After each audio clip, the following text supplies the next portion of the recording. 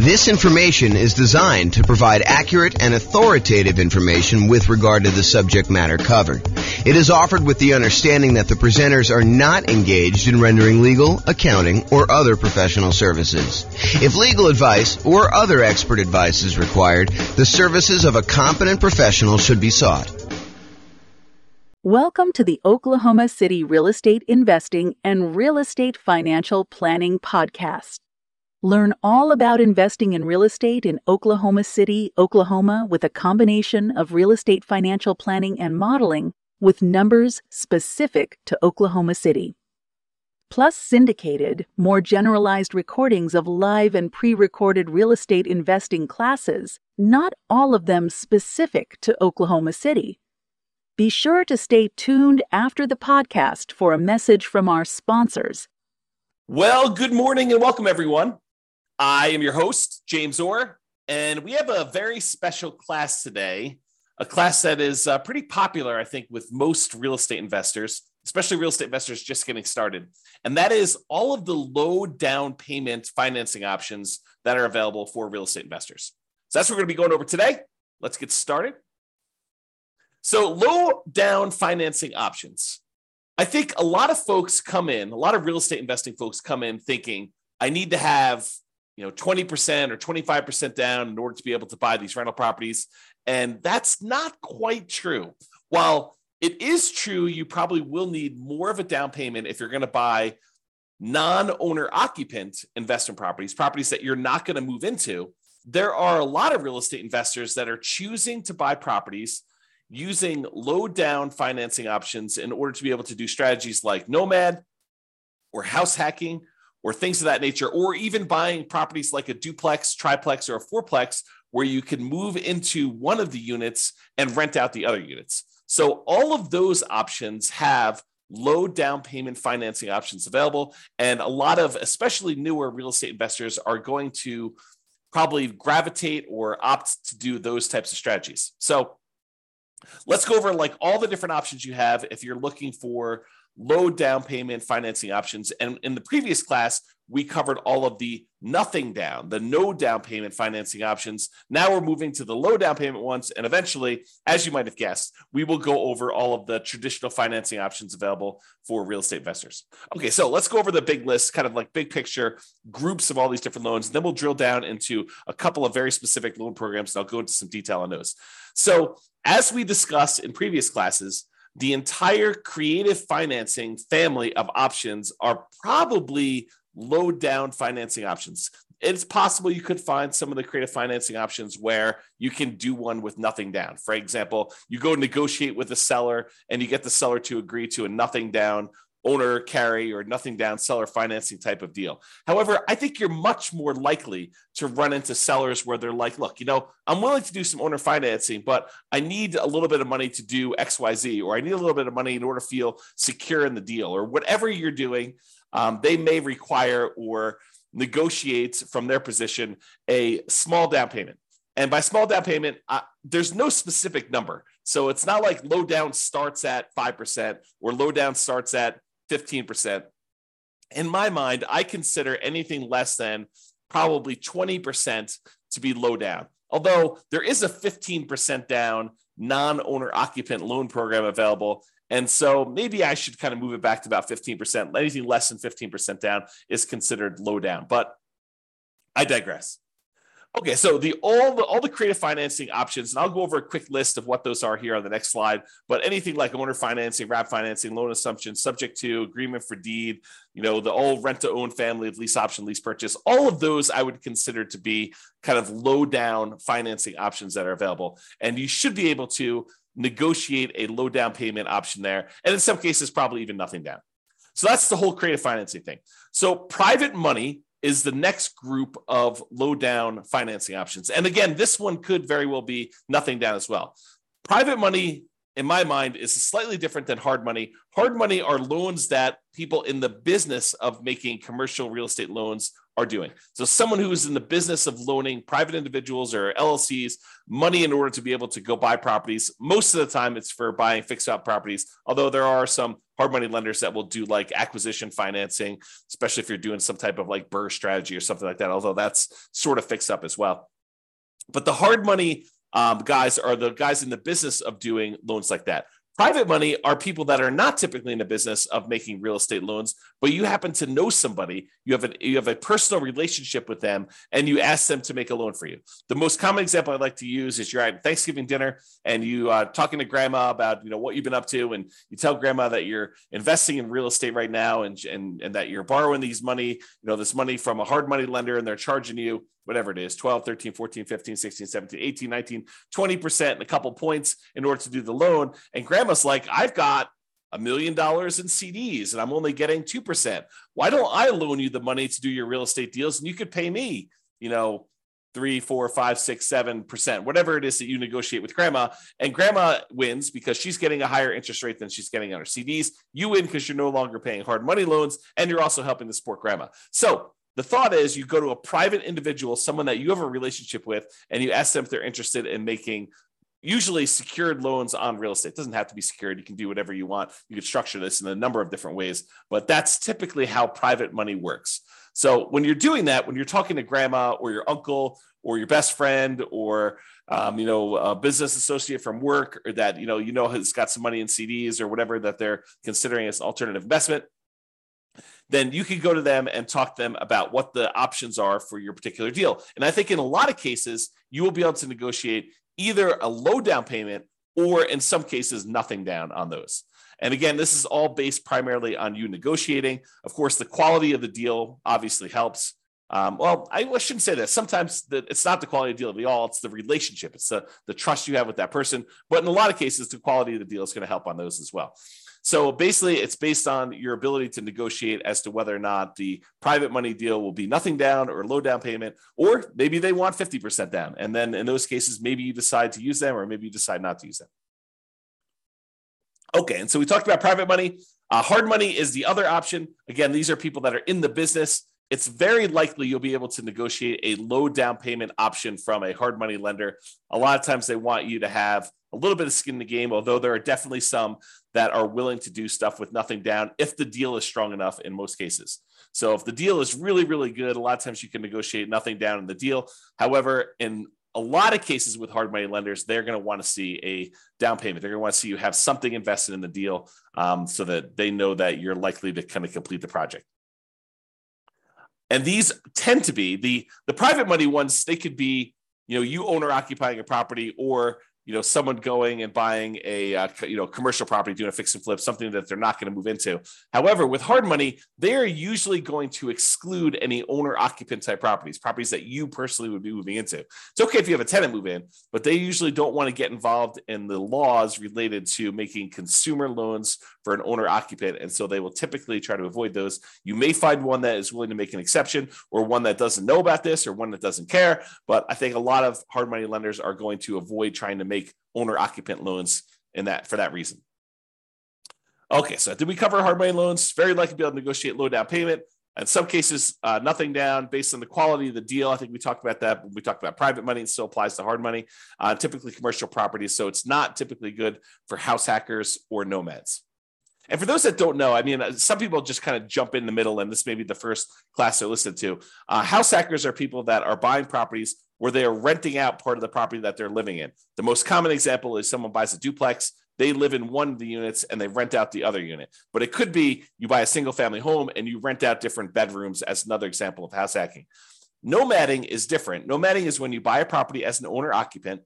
You get owner occupant financing, usually with nothing down, 3.5% down, 5% down, 3% down, something like that, where you move into the property. It is a requirement of the lender that you move into the property. If you don't move into the property, it's considered loan fraud, and it's a big deal. Don't do loan fraud. So you put 5% down as an example. You move into the property. You live there for a year.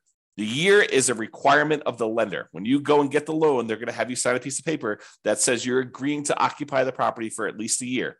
So by signing that document, if you don't stay there a year, that's loan fraud.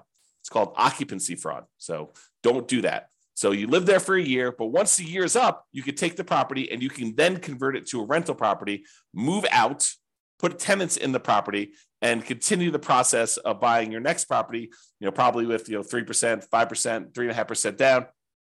Acquire the next property, live there for a year, and then convert that one to the rental. So the nomad strategy is systematically buying a property as an owner-occupant, living in the property for at least a year. Sometimes it's longer if you need to save up more for a down payment. Then when you're done living in the property, you convert the previous one to a rental, you buy another owner-occupant property, you move in, and you repeat the cycle until you have as many rental properties as you desire. So that is the nomad strategy. And you can nomad and house hack at the same time. Imagine for a minute, you owner-occupy into a fourplex, you rent out 3 of the units, and then after the year is up, you move out of the fourplex and you go buy a single family home and you repeat the process. Or maybe you buy a single family home, you get roommates while you're living there for the first year. And then once the first year is up, you move out, maybe you bring your roommates with you, maybe you replace yourself with another roommate where you were living, or whatever you decide to do. But that is the idea behind nomading and house hacking at the same time. Okay, so a lot of the no and low down financing options, the traditional ones, the kind of more conventional, go to a mortgage broker type of loans you're going to get, are good for house hackers. Those guys that are renting out bedrooms or buying duplexes, triplexes, or fourplexes and renting out part of the property that they're living in, or they're for nomads who are buying a property as an owner occupant, moving in, living there for a year, and then converting it to some type of rental. So the two primary low down financing options for house hackers and nomads, real estate investors that are using that strategy, are FHA financing. And FHA financing is a 3.5% down loan program that we typically use to buy single family homes, but you could also use them to buy duplexes, triplexes, or fourplexes. You cannot use them to buy 5 units or more. That's a totally different loan program. But if you want to go buy a single family home, a duplex, triplex, or fourplex, you can use FHA financing, a 3.5% down loan program in order to be able to do those. The other typical low down financing option for house hackers and nomads is the conventional loan. And that's a single family home only product for the low down payment options. You could do, conventional loans for these higher, with higher down payments for multifamilies. But typically if you're doing the low down option, it's going to be for single family home only. And then sometimes you'll be able to get down payment assistance in addition to getting the loan. So for example, in some real estate markets, not all, but in some real estate markets, you'll find local down payment assistance programs that combine with an FHA loan program where they don't require 3.5% down anymore. They may require 1% down or $1,000 down or something like that. And the down payment assistance program helps you with the other 3.5%, the other part missing from the 3.5%. So that's a different strategy to think about. Okay. And then there may be, I won't know, but there may be banks that are local to you, like local community type banks that also offer low down payment programs or nothing down loan programs, if you could find those too. So maybe your local credit union has a 3% down or 5% down loan program that is slightly different than the FHA or conventional loan program. So you may want to check with them as well. All right. So that's the big picture overview of the low down financing options. Just a quick review of what the creative financing ones are. I sort of gave you this list already, but I will share them with you. And then if you think any of these sound interesting to you, you'll want to dig into more. But the creative financing ones that probably are low down: owner financing, where you get the seller to act like the bank. Those could be low down. Wrap financing, where the seller has an existing loan on the property and they decide to keep the loan in place, but act like they're financing the whole thing. You send a payment to them. Part of that payment goes to pay their underlying loan that still remains on the property. So that's wrap financing. That could be low down, sometimes nothing down. Loan assumption, if you're going to formally go in and assume like an FHA loan, you could do that. And a lot of times those would require a small down payment in order to pay the seller some of their equity. The whole rent to own, lease option, lease purchase family, where you're leasing the property and you either have an option to buy the property at some point in the future, or you have a lease on the property and you have a purchase contract to purchase the property at some point in the future. A lot of times those will require that you have some type of upfront money. And in some cases, it looks a lot like a security deposit, right? Like the seller's like, hey, listen, I want to rent you the property. And you go to them and say, hey, if I rent this property, I'm good at making my payments on time. Would you consider selling this property to me? And they're like, sure. Yeah, I'll give you an option to buy the property, for the next 2 years at this price. And, you guys come to an agreement on that, but they may still expect you to have a security deposit, which looks a lot like a down payment, which looks a lot like low down. Okay. So those are some options when you consider that. Then the whole agreement for deed, bond for deed, contract for deed, installment land contract, family of kind of creative financing options. And I think a lot of those sellers are going to want you to have a little bit of money in the deal as well. And then buying properties subject to the existing financing, where the seller deeds you the property, they leave their existing loan in place, or liens on the property for that matter, but they leave their existing loans in place on the property, and you buy the property with that loan still in place, subject to the existing financing that is on the property. And in those cases, I think some of the sellers are going to require, insist, negotiate some type of low down payment on those as well. Okay, so that's sort of the creative financing family of options and how they kind of relate to being low down. All right, so let's talk about two different loan programs, the FHA loan program, which we'll talk about in detail here, and then the conventional loan program. So we'll go over just a little bit of detail about these. Of course, the place to actually get the information on this is to go talk to your lender. So if you think you're going to be doing the FHA loan program, I give you some really basic information. I'm not a lender, and you're going to want to go talk to your specific lender and get the most current up-to-date stuff, because this stuff can change. I'll kind of point out a couple of recent changes that my lender told me about. Matt Weaver from Excel Financial provided me some updated information on the conventional loan program here just a few minutes before I made this presentation. So you can kind of see, though, that you want to talk to your lender and make sure that nothing has changed and get the most up-to-date stuff. And maybe you fall into one of the more unusual exception situations, which I'm probably not going to cover here. I'm not going to go over all the different things. You can go online, you can download the requirements for these loans, or you can call your lender, which is a lot easier, and just talk to your lender about the specifics. All right, so the FHA loan, Federal Housing Administration loan, FHA, it is what I would refer to as nomad approved. I like these loans for nomads to own properties, especially if you're a nomad buying a duplex, triplex, or fourplex. Of course, you can do house hacking with this as well. So it's usually 3.5% down. You can put more down. The terms of the loan will probably improve if you put more down. The PMI may change when the PMI falls off. May change. So the 3.5% down is the minimum you can do. And a lot of folks are going to choose to do the minimum in this particular case. So 3.5% down for an FHA loan. It is usually a fixed rate loan with private mortgage insurance, what FHA loans call mortgage insurance premium, MIP. So PMI is private mortgage insurance. It's insurance that you pay to protect the lender in case you default. So the lender really says, look, I'd prefer it if you put 20% down. But you say, look, I don't want to put 20% down. They're like, okay, well, I would be still willing to make you the loan if you put less than 20% down, but I need to feel protected. Usually I feel protected when you put 20% down. That way, if you decide not to make payments and you default and I have to foreclose, then I'm likely to get all my money back. But if you only want to put 3.5% down, then if you default and you don't make your payments anymore, I might be forced to foreclose on you, excuse me, and I might actually have to take a loss on the property. I'm going to put myself on mute for a second and cough to clear my throat. 1 second. Okay, I'm back. And I'll take a sip of water as well. So the lender says, usually I'd like you to have 20% down. In this case, you don't want to put 20% down. You only want to put 3.5% down. So I'm willing to still make you the loan. But what I want you to do, I want you to pay this third party, this insurance company that will insure me in case you default and I have to foreclose and I don't get all my money back. And so you're paying for an insurance policy because you chose not to put 20% down to protect the lender who would have preferred you to put 20% down. But since you didn't, they're willing to make you the loan as long as you have insurance that protects them in case you default and they have to foreclose. That's what PMI is. And so in this case, the mortgage insurance premium that comes with FHA loans, it's a little bit different than the typical mortgage insurance, the private mortgage insurance that you get with conventional financing.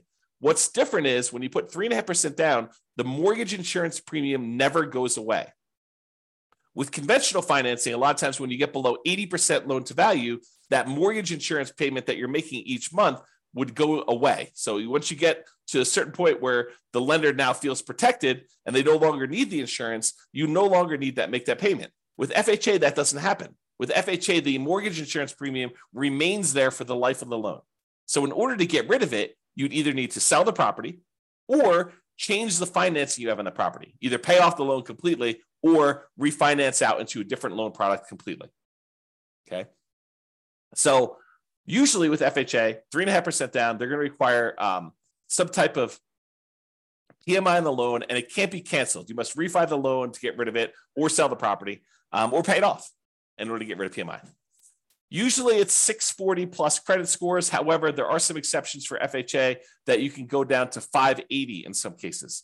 So this tends to be the loan product that if a client's got some credit challenges, the lender is probably going to suggest, because it tends to be the loan product you can get where the interest rate doesn't get impacted by low credit scores. Although maybe that's changed, you go check with your lender, but that's my understanding. If you happen to have had a bankruptcy, it's a 2-year waiting period since your bankruptcy filing in order for you to get an FHA loan. If you've had a foreclosure, it's typically a 3-year waiting period for you to be able to get an FHA loan. So if you've had a bankruptcy and or foreclosure, realize that you're going to be waiting either 2 or 3 years, depending on which one was and kind of the later of those dates, if you kind of think about it that way. If you're like, hey, James, does this start when I file my bankruptcy, or my bankruptcy is kind of discharged, or when it goes to court, or anything like that? I don't know the answer. Go talk to your lender and find out exactly when that happens. Okay. And the other thing, don't go look this up online. Go talk to an actual lender who's making these loans, because you may go and see like a forum discussion where someone tells you a number and that's not right. It may have been right for their particular situation because they may have had something exceptional going on. But you want to talk to the lender about your specific situation, and just call a lender that you're going to be working with to get the loan, and they'll tell you what the real deal is for you and your specific situation. Okay. So we talked about bankruptcy, foreclosure, we talked about credit scores. For FHA loans, you must owner occupy the property. You must move into the property. You must live there. So if you're getting a single family home, you got to move into the property. If you're getting a duplex, triplex, or fourplex, you need to move into one of the units. So you could buy a duplex and move into one side and rent out the other. You can move into a triplex, move into one side and rent out the other 2 units. You can do a fourplex, do the same thing. Okay. They do have maximum loan amounts by county. So realize you may be limited in the most you can go to with FHA financing with these maximum loan amounts. You can typically only have one FHA loan at a time. There are exceptions to this. For example, I think if you inherit a property and your parents or whatever it was, whoever is passing the property on to you, if they had an FHA loan, you can have 2 in place at the same time in that particular case. You could also, my understanding is, if you move to a different city and the distance is more than, I don't know, whatever it is, I'm going to make it up, but go check with the lender, 100 miles. If you move 100 miles away, you can get another FHA loan in a new city. But again, check with your lender. There may be more exceptions, but most of the time you can only get one FHA loan, which is frustrating for some people who come into this for the first time. They're like, I'm going to go buy 10 fourplexes and I'm going to get FHA financing on each of them. Maybe not. That's going to be tricky to do. It's going to be really hard to do. Is it possible? Maybe. I mean, maybe if you hit all the exceptions and you move 100 miles away and you buy another fourplex, and you move 100 miles away again, buy another fourplex, and maybe you get married and your spouse has a couple and they did the same thing, or who knows, right? Like, could you get 10 fourplexes with FHA loans? Maybe, but I would not plan on it. Usually we plan on doing one because that's usually the limit. There is a version of the FHA loan that allows you to finance repair costs. So if you're buying a property, you're trying to do like a BRRRR strategy, although it's not exactly a BRRRR strategy because you're borrowing the money up front, but sometimes that strategy where you're going into a property that needs work and you are looking to borrow the money to do the repairs, like you found a property, but it's just really a wreck. And you still want to do 3.5% down. There is a FHA 203K program, which allows you to include repair costs in the FHA loan. Now, for those of you that are handy thinking, I'm just going to do this and I'll pocket the difference because I'll do all the work. Nope, they've already thought of that. So it does require that you have third-party contractors do the work. You're not allowed to do the work yourself. And the FHA escrows the money and they release it to the contractor as the work is done. So if you're going to do that 203K loan program, go talk to a lender, get all the details, and find out exactly how that all plays out. But realize it's going to be hard for you to do the work yourself. And again, I think I mentioned this on the other slide, but there is some down payment assistance often coupled with FHA. It may not be available in your local marketplace, but if your local marketplace has down payment assistance programs, You may be able to use this in conjunction with your FHA loan so that part of the 3.5% is covered by some type of down payment assistance program, whether that's a loan or a grant or something like that. You have to go find out what the details of your specific program are, but a lot of times they're combined with the FHA loan program. And if you're trying to get the seller to help cover some of your closing costs, the FHA loan, I believe, has up to a 6% of the purchase price as a possible seller concession. So if you're able to negotiate to get the seller to contribute some money to help cover your closing costs, which means you're buying the property at a discount, essentially, unless you're raising the price by that much. You're getting the seller to agree to contribute some money towards your closing costs. You could do up to 6% of the purchase price in order to get that on an FHA loan. There's a limitation to max out at 6. Usually we're not anywhere near that, just so you know. All right, so that's the FHA loan. Now let's talk about conventional financing. This one is also Nomad approved. I really like this one for doing Nomads. In fact, this is probably the most common Nomad loan program. If you're going to be doing that strategy where you buy a property, move in, live there for a year, then you convert it to a rental, the conventional financing loan program, 5% down especially, is your most common version of that. So this is conventional loan, Fannie Mae, Freddie Mac, you may have heard it described as those. They're typically fixed interest rates, and they're typically 30-year amortization. So they are, and FHA is 30 years as well, but they tend to be fixed interest rate and 30-year amortizations. We tend not to do 15-year loans because the monthly payment goes up quite a bit for a 15-year loan. Although, if you're in a situation where 15-year makes sense, you're welcome to do that. And they do offer those, but realize most of the time we're doing 30-year loans on those.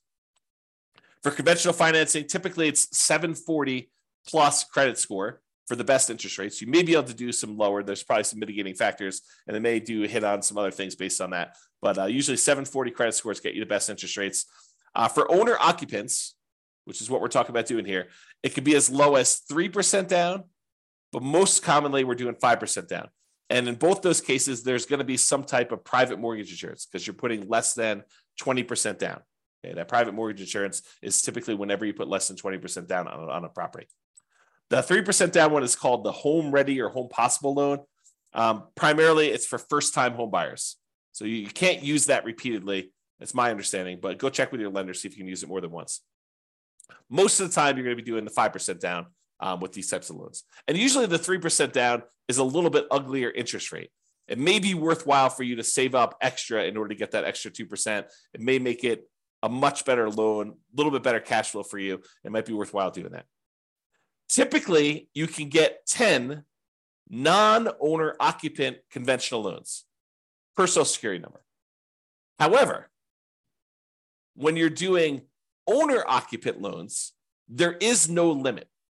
You have to qualify, but there's no numbered limit on that. So if you're going to try to go buy, 20% down investment properties, you will be cut off from getting conventional loans after 10. Now, in some cases, you can split the loans between you and your spouse. And this would probably require you to do separate tax returns and for you to not have both of you guys on each of the properties. But imagine for a minute you were really committed to doing 20 properties or 15 properties, something over 10. And you're like, okay, look, this is what we're going to do. We're going to start filing separate tax returns, even though we're married. And we're going to buy the properties. You're going to buy the first one in your name with a loan that is only in your name and your Social Security number. And then I'm going to buy the next one in my name with my Social Security number. And we're going to kind of alternate back and forth until we get to 20. By doing it that way, you could technically do 10 each non-owner occupant conventional loans by splitting between the spouses. And so you'll need to do some work, talk to a lender, do some loan planning with your lender to do this. Most of the time, people are not willing to go to that extreme. But there you go. There is no limit for the owner occupant ones. So if you have, 10 properties already and you're trying to do your next property as an owner occupant, you're not limited by that one. So you could do an 11th conventional loan as long as you're moving into the property to do that. So if you're trying to do the Nomad strategy, you can go beyond 10. But if you're trying to do, buying non-owner occupant properties, you're probably going to be cut off at the 10 number per Social Security number. Typically add 5% down payment for multifamily. I've got a little slide here coming up with the down payment amounts. 2 to 4 units is the multifamily one. For Fannie, you could do cash out refinances up to 4 finance 1 to 4 unit properties. For Freddie, it's up to 6. This rule may change. I knew this rule existed at one point. I'm not sure if it's still current, so check with your lender to do that. Both of the things, rate and term refis up to 10 finance 1 to 4 unit properties. So nomads, be careful. If you think, hey, look, I'm going to do this nomad strategy and I'm going to acquire a bunch of equity in properties, and then I'm going to try to do some type of cash out refinance to fund acquiring new properties, realize that's a tricky strategy to accomplish. Because when you're doing these nomad strategies, you're putting, usually 3% or more commonly 5% down. It takes a while for you to get to the point where you get at least 20% of equity so that you can do the refi, and then enough equity where it's worth doing that refi, because now you're going to go and try to do a refinance, take the loan that you have that was an owner-occupant loan, presumably at a better interest rate because it was owner-occupant, and now you're going to try to do a cash-out refinance, take the hit on the interest rate, and you're only going to get a certain amount of money out there. I don't know. That seems like an expensive way to access that equity, in my opinion. So be super careful about this. Really think through that strategy if that's a strategy you are going to do. It's not like an automatic no. It's just much trickier than I think folks realize. You may want to discuss or consider minimizing your interest rates as you acquire while you can, if you're going above refi thresholds and not able to do cash out refinance in the future.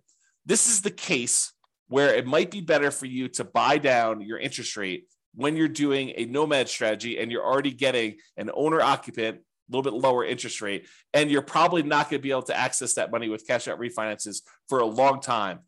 So it might be better for you to actually buy down the rate and get a really good rate, knowing that you're going to keep that loan for a very long time anyway. And I think Matt told me this. I think you could do a rate and term refinance immediately after closing. So if you're trying to do some type of buy a property and then do a refinance to get better rates and terms right after closing, you can do that. Like if rates drop a lot from what you've locked, but there is a 12-month waiting period, which is up from 6 months before, on doing any type of cash out. So this is going to really impact those that are trying to do the BRRRR strategy, where you're buying a property and then you're planning on doing some type of cash out refinance in order to pull some of your repair money or some of the money out when you bought the deal significantly below market. Now you've got to wait 12 months instead of waiting 6 months. So a little bit longer delay, slows you down a little bit, kind of makes it a little bit harder to BRRRR. Between conventional financing, there is a seller concession range, depending on how much you're putting down, between 2% and 9%. It's about 6% with 20% down owner occupant. It's 2% for non-owner occupant. So don't try to get a seller to contribute money towards your closing costs more than 2% before you, unless you know that you can actually use all that and that the lender is going to allow it. So check with your lender before you negotiate your seller concessions. That's another way of saying that. The most common conventional loan is 20% down, although we could do these 5% down for owner occupants, and there is a 15% down on up to 10 properties for doing that. So realize that you can do 15% down non-owner occupant loans for these. There is PMI on that one, and the interest rate is usually a little bit uglier than doing 20% down.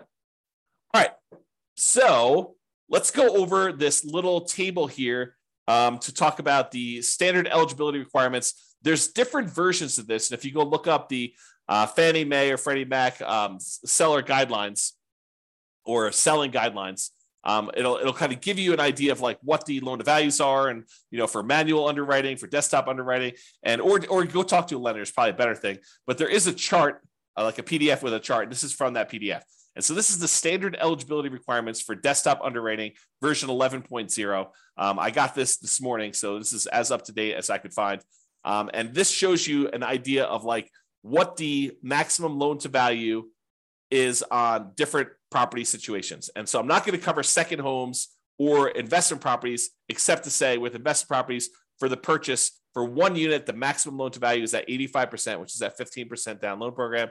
If you're going to buy a duplex, triplex, or fourplex, the minimum you can do down is 25%. The maximum loan to value is 75% loan to value. Okay. And so you can go look at those here. If you want to look at the limited cash out or the cash out refinance options, you can look at those as well on the screen. However, for the principal residents, for those that are doing nomad or house hacking or something like that, if you're going to go buy a property with one unit, you can do as much as 3% down. That's that 97% one. For adjustable rate mortgages, you have to have 5% down. But for fixed rate mortgages, you could do 3% down on those. If you're doing a duplex, you could do 15% down if you're going to move into the property. If you're going to do 3 or 4 units, a triplex or a fourplex, you have to put 25% down in order to own or occupy the property there. Okay, so that just gives you an idea of what the loan to values are, the maximum ones are for those, and you can go look at them. All right. So in conclusion, there are a number of low down payment options from the creative financing family to private loans to hard money loans. And there are other options, more traditional, conventional options for owner occupant financing as well. Okay.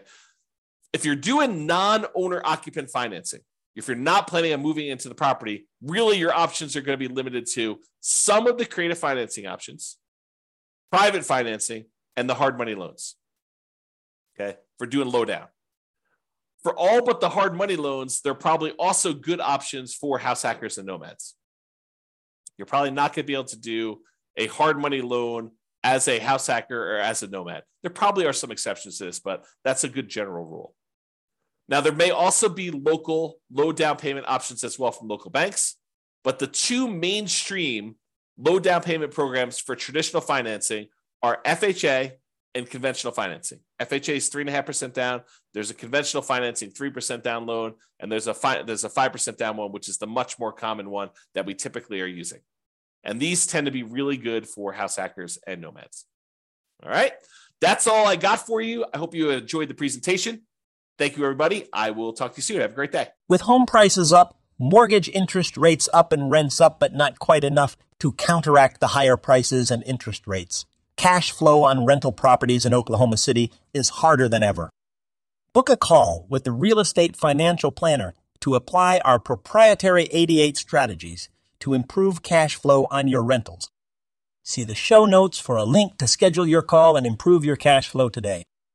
If you're a real estate agent, lender, or professional in Oklahoma City that wants to help our real estate investor listeners, consider reaching out to learn about collaboration opportunities with this podcast. We'd love to add more value to our listeners by having you assist our investors buy, sell, and finance their real estate investments. See the show notes to schedule a call to discuss collaboration opportunities.